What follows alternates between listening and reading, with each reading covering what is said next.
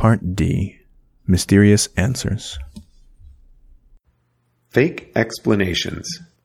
Once upon a time, there was an instructor who taught physics students. One day, she called them into her class and showed them a wide, square plate of metal next to a hot radiator. The students each put their hand on the plate and found the side next to the radiator cool and the distant side warm. And the instructor said, "Why do you think this happens?" Some students guessed convection of air currents, and others guessed strange metals in the plate. They devised many creative explanations, none stooping so low as to say, "I don't know," or "This seems impossible." And the answer was that before the students entered the room, the instructor turned the plate around.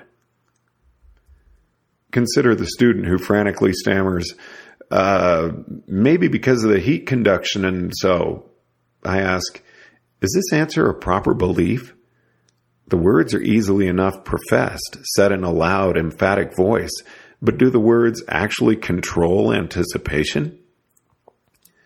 Ponder that innocent little phrase, "because of," which comes before heat conduction. Ponder some of the other things we could put after it. We could say, for example, because of phlogiston, or because of magic. Magic, you cry. That's not scientific explanation. Indeed, the phrases because of heat conduction and because of magic are readily recognized as belonging to different literary genres. Heat conduction is something that Spock might say on Star Trek, whereas magic would be said by Giles in Buffy the Vampire Slayer. However, as Bayesians, we take no notice of literary genres. For us, the substance of a model is the control it exerts on anticipation. If you say heat conduction, what experience does that lead you to anticipate? Under normal circumstances, it leads you to anticipate that if you put your hand on the side of the plate near the radiator, that side will feel warmer than the opposite side.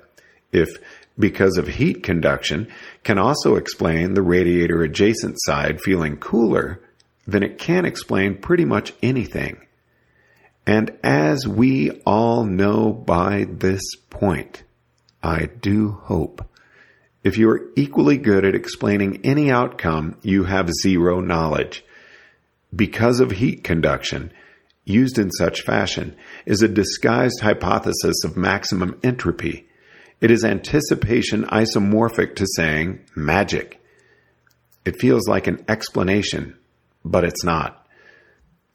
Suppose that instead of guessing, we measured the heat of the metal plate at various points and various times.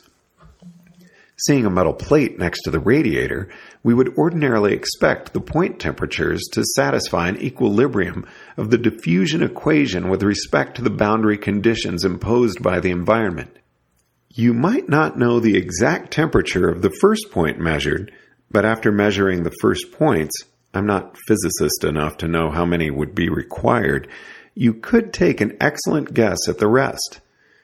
A true master of the art of using numbers to constrain the anticipation of material phenomena, a physicist, would take some measurements and say, this plate was in equilibrium with the environment 2.5 minutes ago, turned around, and is now approaching equilibrium again. The deeper error of the students is not simply that they failed to constrain anticipation. Their deeper error is that they thought they were doing physics. They said the phrase, because of, followed by the sort of words Spock might say on Star Trek, and thought they thereby entered the magisterium of science. Not so. They simply moved their magic from one literary genre to another.